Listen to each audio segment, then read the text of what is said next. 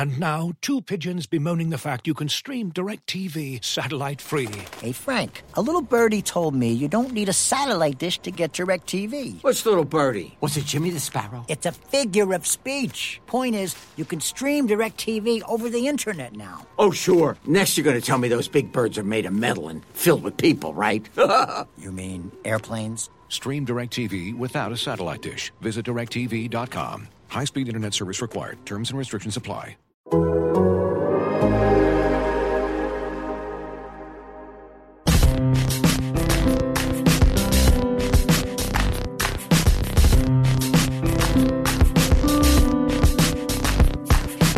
Welcome, everybody, to Soccer 101. My name is Taylor Rockwell, and on today's episode, we're tossing ourselves into the wild and wonderful world of the throw-in. Why do they exist? Who does them well? How useful can they actually be? To answer all that and more, I'm joined by Liverpool's new throw-in consultant. It's Graham Ruthven. Hello, Graham. Hello, Taylor Rockwell. Don't tell the proper football men about my new job, because they seem to get very angry at the concept of a throw-in coach. All right, let's talk about that for a second, because we are going to talk about the history of the throw-in, why throw-ins exist, people who famously were quite good at taking them. But I was reading a bunch of articles about, well, I read two articles about Thomas Gronemark, the Liverpool throw-in consultant. He is no longer with the club, but he is, I think, liaised with many, many different clubs around Europe. And it does feel like the reaction to him is one of just consternation or scorn, and it's so telling to me right there, to your point about the proper football men, that like rather than be inquisitive and interested in why a coach like Jurgen Klopp would want to explore the nuances of throw-ins, it's just immediate like, oh, can I be the kickoff consultant? Like it just, I don't understand why there's such there should derision. Be as well. There should be a kickoff consultant. Probably, given how often people are just like, you know what, kick it long and we'll see what happens. I feel like maybe a little bit of variety wouldn't be the worst thing. Yeah, I remember when that story broke in, I think it was Paul Merson. I actually like Paul Merson as a person, but he is kind of the epitome of a proper football man, and him losing his mind on Sky Sports News at the thought of Liverpool employing someone to help them with a thing that, according to, what's his name again? I haven't got it in my note. Thomas Groneman, I believe it is? Yep. That guy. Gronemark. According to him, and his analysis, there are 40 to 60 throw-ins per match. That is a lot of throw-ins per match, so it makes sense for a manager or a team or whatever to look at different ways to perform better at them. Absolutely. And like two things there. First of all, 40 to 60, I think he is fond of pointing out, is a much larger number than the combined number of corners and direct set pieces you are likely to get. So it makes sense to look at ways to maybe get more value out of throw-ins. On top of that, this is another point I saw him make, that people only think it's about teaching them to throw in long. And that was the joke I think Andy Gray made, you know, the pillar of wise commentary, Andy Gray, saying like, let me guess, it's like put the ball behind your head and then throw it. And his point, I like this quote, they only wanted to talk about long throw-ins and they thought I was crazy. But when you score a goal from a long throw, it's clear what a weapon you have. But sometimes it's about creating space, keeping the ball, switching play, and then scoring, say, 15 seconds later. And that's a big part of what he was brought in to do, was basically help with possession retention off of the throw-ins. And for teams that want to have more possession and dominate possession and control the game via possession, making throw-ins into a 50-50 situation doesn't really do that. So it makes a lot of sense why you would want to explore your options and maybe get that 1%, 2% edge. I don't, again, understand why that has to be met with, well, this is stupid, versus, well, this is an interesting, nuanced take. I wonder what Jurgen Klopp is up to. Yeah, and also, does Andy Gray think that everyone can throw a ball really, really long? Because let me tell you something, Yes, I can, and most British people can't either. I think it's something actually that just Americans generally are better at. I guess because a lot of your kind of traditional American sports are played with the hands, and in the UK we don't have that. British people are terrible at throwing a ball long. So even if it was only about learning to throw the ball a longer distance, I'd still say that would be worth something. Andy Gray fully thinks that like he could go out there and throw the ball 40 yards, no problem. Like he definitely strikes me as that, like, it's not that hard. And then he goes out there and throws it like 10 feet and would then reposition himself to like, well, that was close enough. Like, it's not that hard, and just kind of ignore all the value that exists. But Graham, I guess we should talk about the throw-in itself for a moment before we get into the history. Yeah. For people who are new to the game or require a refresher, what is a throw-in and what is its purpose?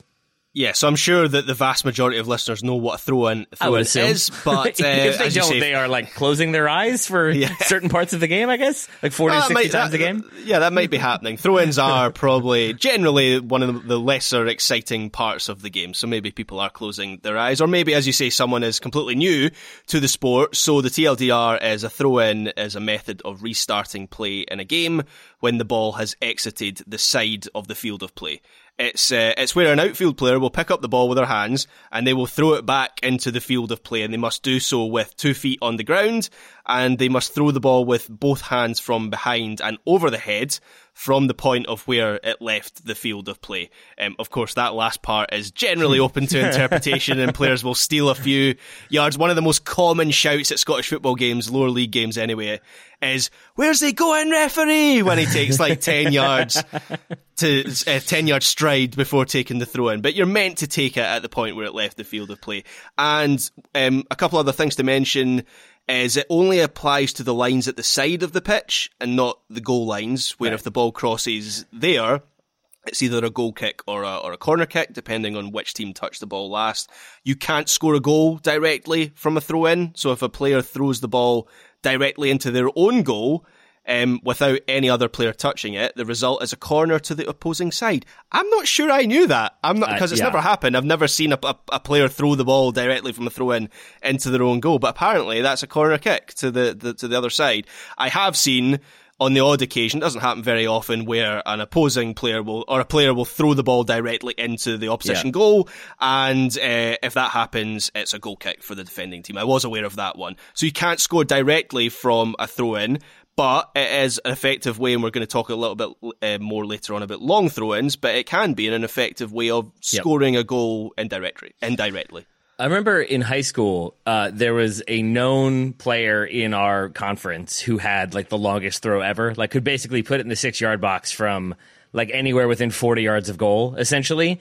And it was a thing that goalkeepers had to know. If he overthrows that and it's coming at you, do not touch it. Because it really does become like a test of wills of when there's a ball flying at the goal, the instinct of your goalkeeper is to try to make a play. And on at least 2 occasions, none of them were my goalkeeper, I will say, but on at least 2 occasions, I watched a goalkeeper sort of panic and flap at it and end up knocking it in. And if the goalkeeper touches it off the throw, then it's a goal. But like it takes those nerves of steel for the goalkeeper to just let it go and go in, and then you get your goal kick and everything is right with the world. Graham, my question then becomes, before we get into the actual meat of the topic, you mentioning that it's only on the sidelines, not the end lines. On the end lines, you get a corner. Should that be the rule change? Where it goes out of bounds on the end line, should we have to take throw-ins from there? Like if you're taking a throw-in 3 yards from the goal, I feel like that could be a fun bit of attacking chaos. Potentially. I like corner kicks and I like set pieces, right? Fair. But do you remember we've spoken fairly recently about how soccer would look without heading? Yeah. And one of the issues that we came up with was set pieces and corner kicks. I wonder if that's part of the solution. You just have throw-ins on the end line and fewer headers from them, I think, maybe. Or more headers, or you're just maybe more. Or you're just like throwing as hard as you can and hoping that you bank it off somebody and in. But I'm into that chaos. And I think it's fitting given that the throw-in rule sort of comes out of chaos, basically, to take it all the way back. Around 1863, I'm guessing that's a number that you found in doing some reading, Graham. Yep. That's when football and rugby split and sort of start to go their separate ways, lest we forget. All of these sports, American football, rugby, association football, all sort of come from the same type of sport that was played in a variety of different ways with a variety of different rules. And even after they split, you still have different associations in football having different approaches to all aspects of the game, including throw-ins. So you get sort of different approaches, different implementations. And it's only in, I believe, 1882 that you get the establishment of two-handed throws, or rather the following year. Graham, did you read about the year 1882? Because I feel like it will make you bitter. I didn't. Tell me more. So, international match between England and Scotland, 1882.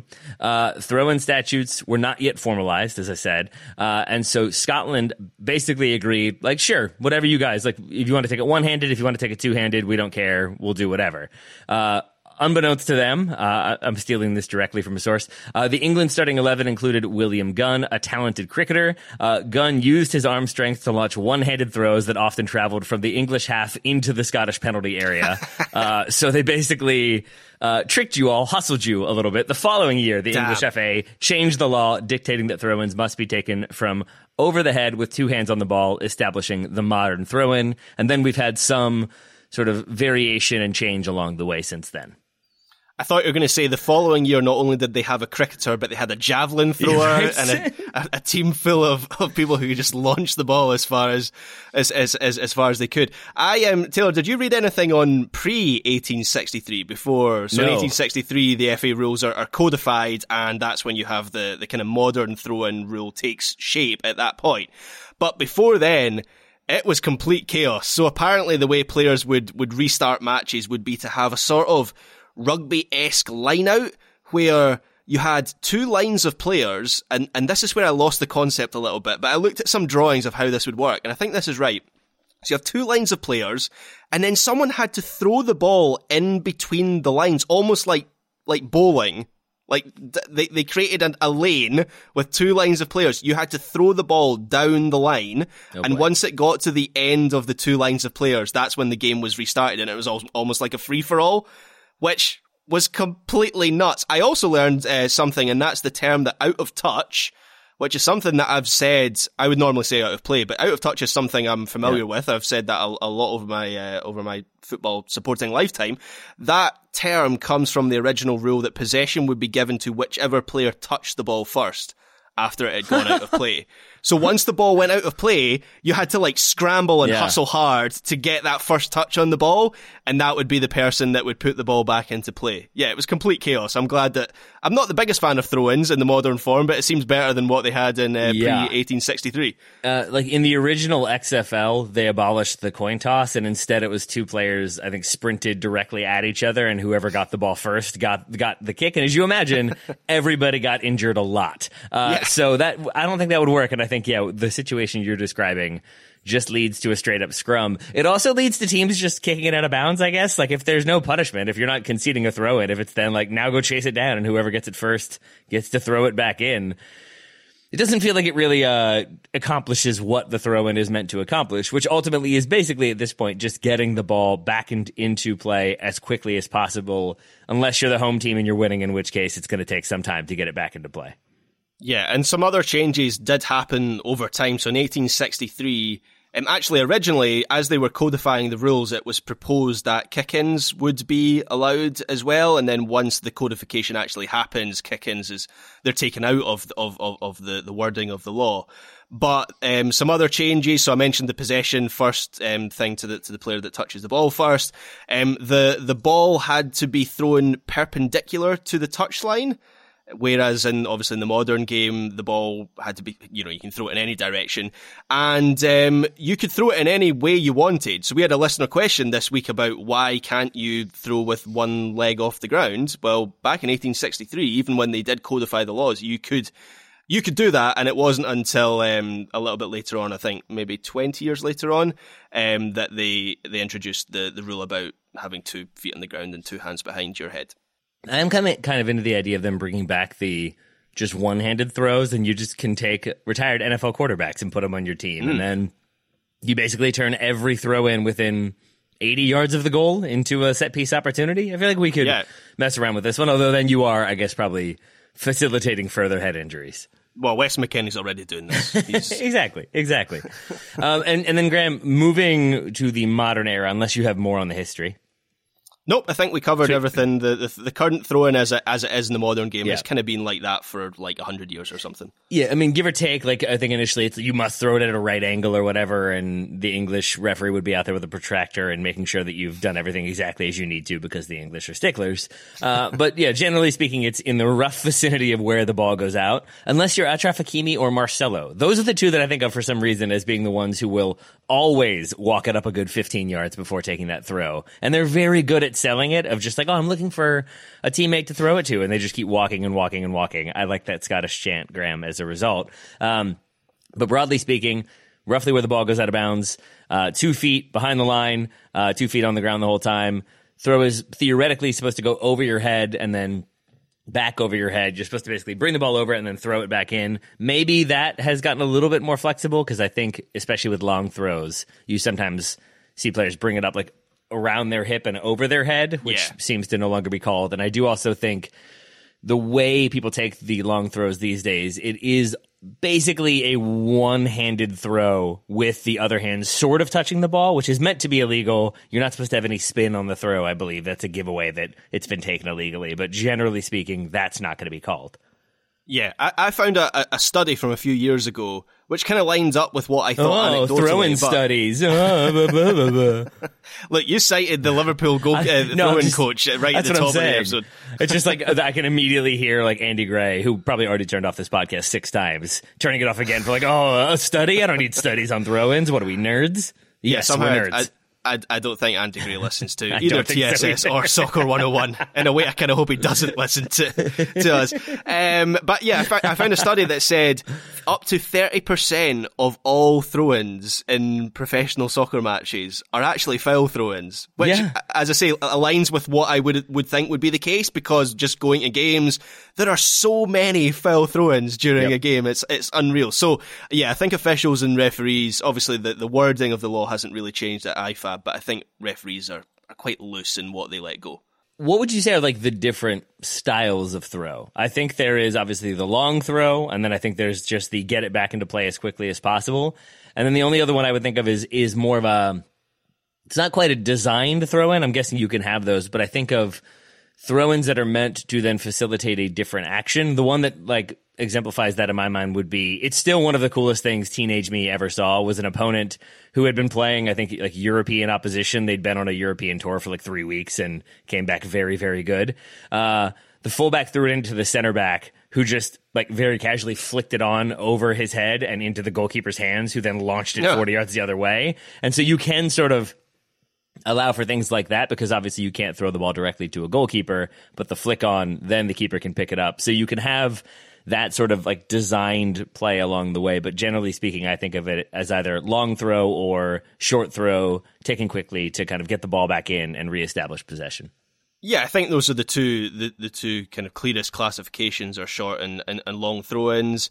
Quite often you'll see players play a wee short throw-in, and then the player on the pitch will give it straight back to the player taking the throw-in, and possession starts from there. That always seems to be something that in lower league football players struggle with, because they try and take it on the volley and then they just play it straight out of bounds, out of play again, and it's a throw into the other team. I've seen players bounce the ball off another player's back and then it drops to the ground and they can go from there. I see that a couple times every season.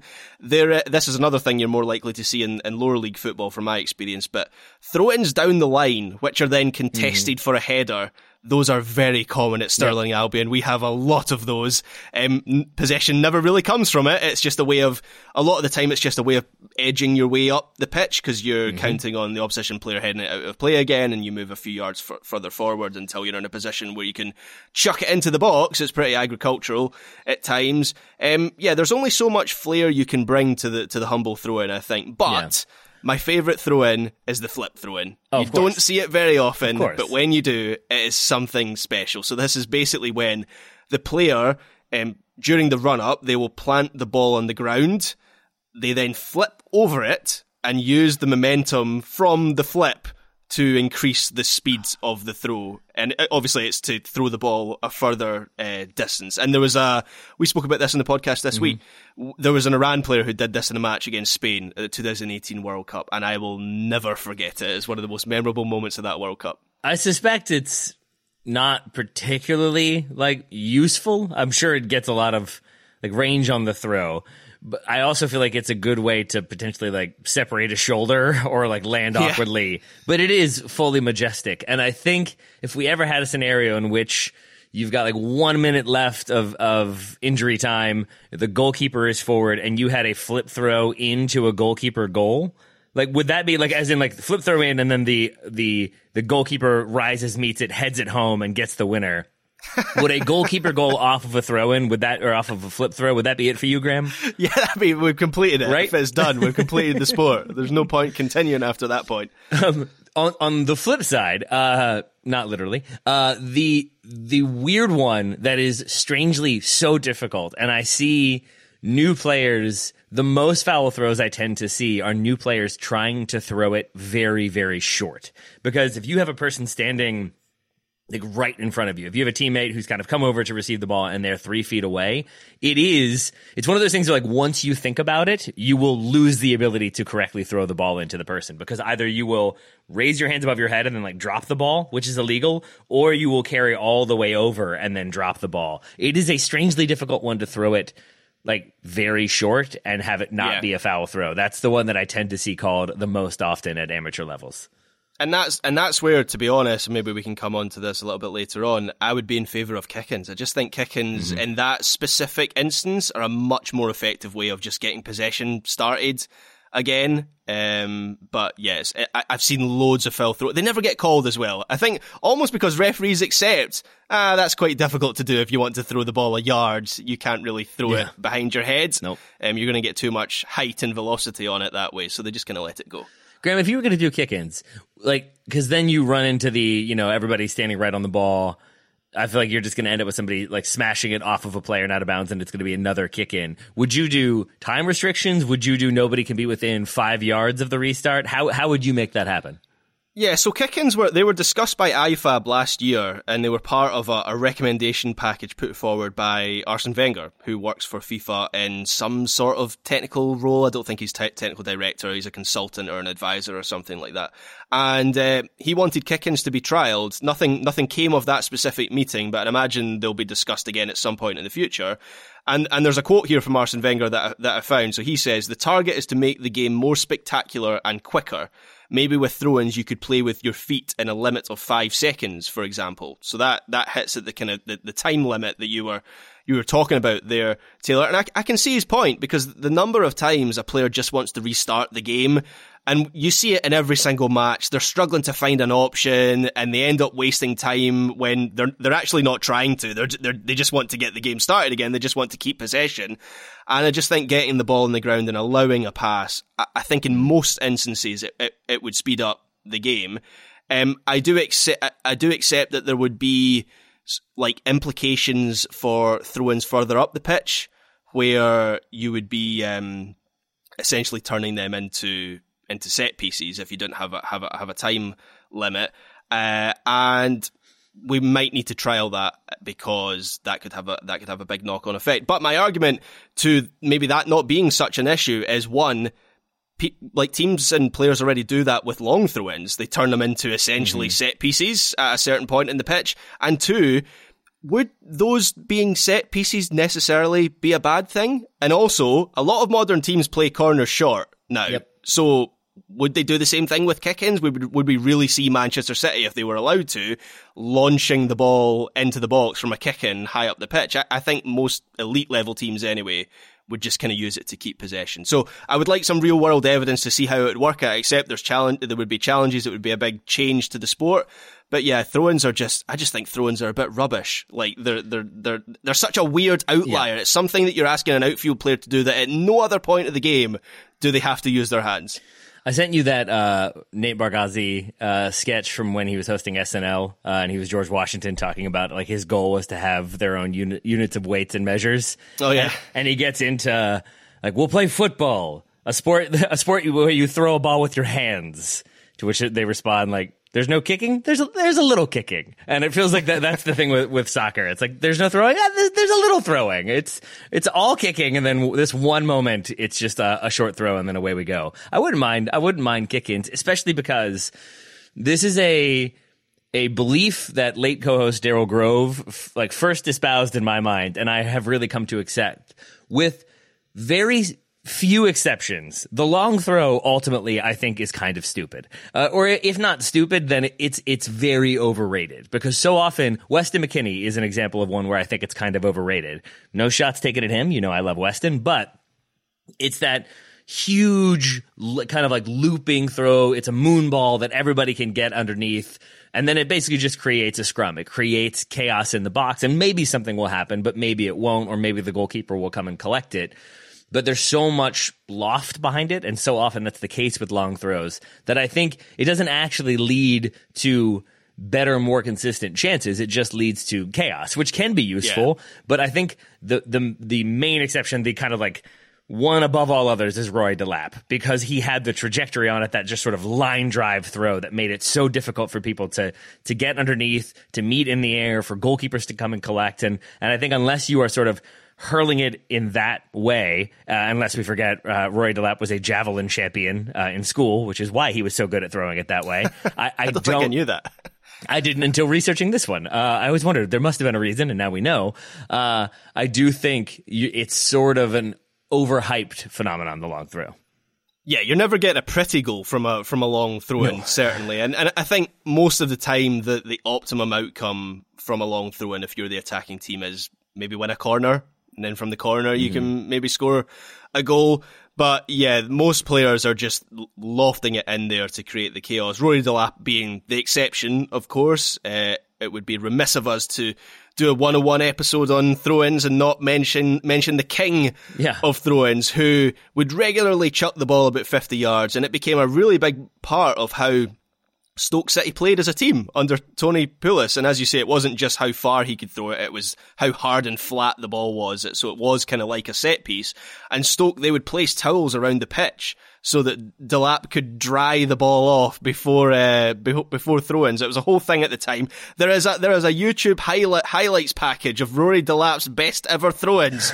I'm pretty sure no other player in world football has a highlights package of throw-ins. So yeah, nobody else in my mind measures up to him. But Christian Fuchs was pretty good at long throw-ins. Mikel Antonio, whenever West Ham are playing, he seems to chuck the ball in quite often, and we've already mentioned Weston, so there are some honourable mentions, but Rory Delap was the GOAT of football throw-ins. So true. It's like Roberto Carlos free kick compilation, Rory Delap throw-in compilation. Yeah. Equally valuable. Where I do think that there is value in throw-ins, and this gets back to that initial point I was talking about with Liverpool's throw-in coach, Thomas Gronemark. He's no longer there, as I said, but the idea that it's not just long throws. It's basically you have an opportunity here to, if you want to, basically run like an NFL style play. It's the one opportunity where from a restart you can throw the ball into a specific area where you can have runners making specific runs in specific moments. And I think a lot of it had to do with off the ball movement, and like that's like off the ball movement of you have a runner vacate space, you have a runner run into it. But while that's happening, you have another runner sort of darting into the middle to be there so that when the throw is taken, they're there for like the kind of knockback, pass back, then he can find another runner. And like, it's about facilitating really fast attacking play or transitions into attack out of a throw-in by pre-programmed runs and movements. That makes a ton of sense to me. That seems like a thing that isn't going to, make you a champion necessarily, but I do think if you're trying to find that extra percent or just that extra little edge, I think that is an area where you can sort of practice, drill down, and just have a little bit more sharpness in this one specific aspect that can lead to goals and scoring opportunities. Yeah, the majority of innovations and throw-ins now come from, as you say, Taylor, the awareness of space and how to use it, rather than the player actually chucking the ball back into the pitch. And we've seen that with Liverpool. There are a number of instances of attacks that have come from clever use of throw-ins. It's not the most spectacular thing because it's just someone throwing the ball like 5 yards onto the pitch, but the way they open up the space then creates the space for a transition moment, and players, because that's the other thing as well. It's not just about creating the space for a player to take the ball in possession. It's about the next phase. What position are the players in to launch an attack or to retain possession or move the ball into another phase of play. So yeah, there are some innovations to be made, and Liverpool seem to be at the forefront of them. Indeed. I do love the idea of hiring Thomas Gronemark for him to turn up, and his entire presentation is just, have you considered signing Rory Delap? And then that's it. That's his throw-in consultation. It was not. I think it was more than that. Well, his son's at Manchester City, so it feels like Man City might have the link there to bring in Rory Delap. That would be I know how Pep Guardiola has anglified his team a little bit with Haaland and more direct play. Maybe that's the final phase, is bringing Rory Delap out of retirement. Would Rory Delap throwing to Erling Haaland, that would just be a cheat code, right? Like, there's no way. That's like before basketball had dribbling, right? And it's like the guy could just walk down the court holding a ball in the air. Like, there you go. It's the same thing, I think. Yeah, I think so. Rory Delap to Haaland or Rory Delap to Wendy Renard. Those are the two exactly. cheat codes. There you go. Now you're winning all the World Cups. Well, Graham Ruthven, we have somehow managed to talk about throw-ins for 30 minutes. When I tell people that we did that, I feel like they're going to look at me with head cocked and say, yeah, really? 30 minutes? Keep that to yourself. I will not be telling anyone about this. But you know what? I enjoyed it. It's one of those things that like has a lot of little nuance, a little history to it that I think is just the right amount of history to review here on Soccer 101, as opposed to trying to break down what like the history of the transfer fee. Like that was maybe a little bit more convoluted. This one a bit more straightforward. But Graham Ruthven, thank you for talking out throw-ins for half an hour today. Thank you, Taylor Rockwell. Listeners, thank you so much for listening and continuing to listen and support Soccer 101. We greatly appreciate it, and we'll talk to you next week.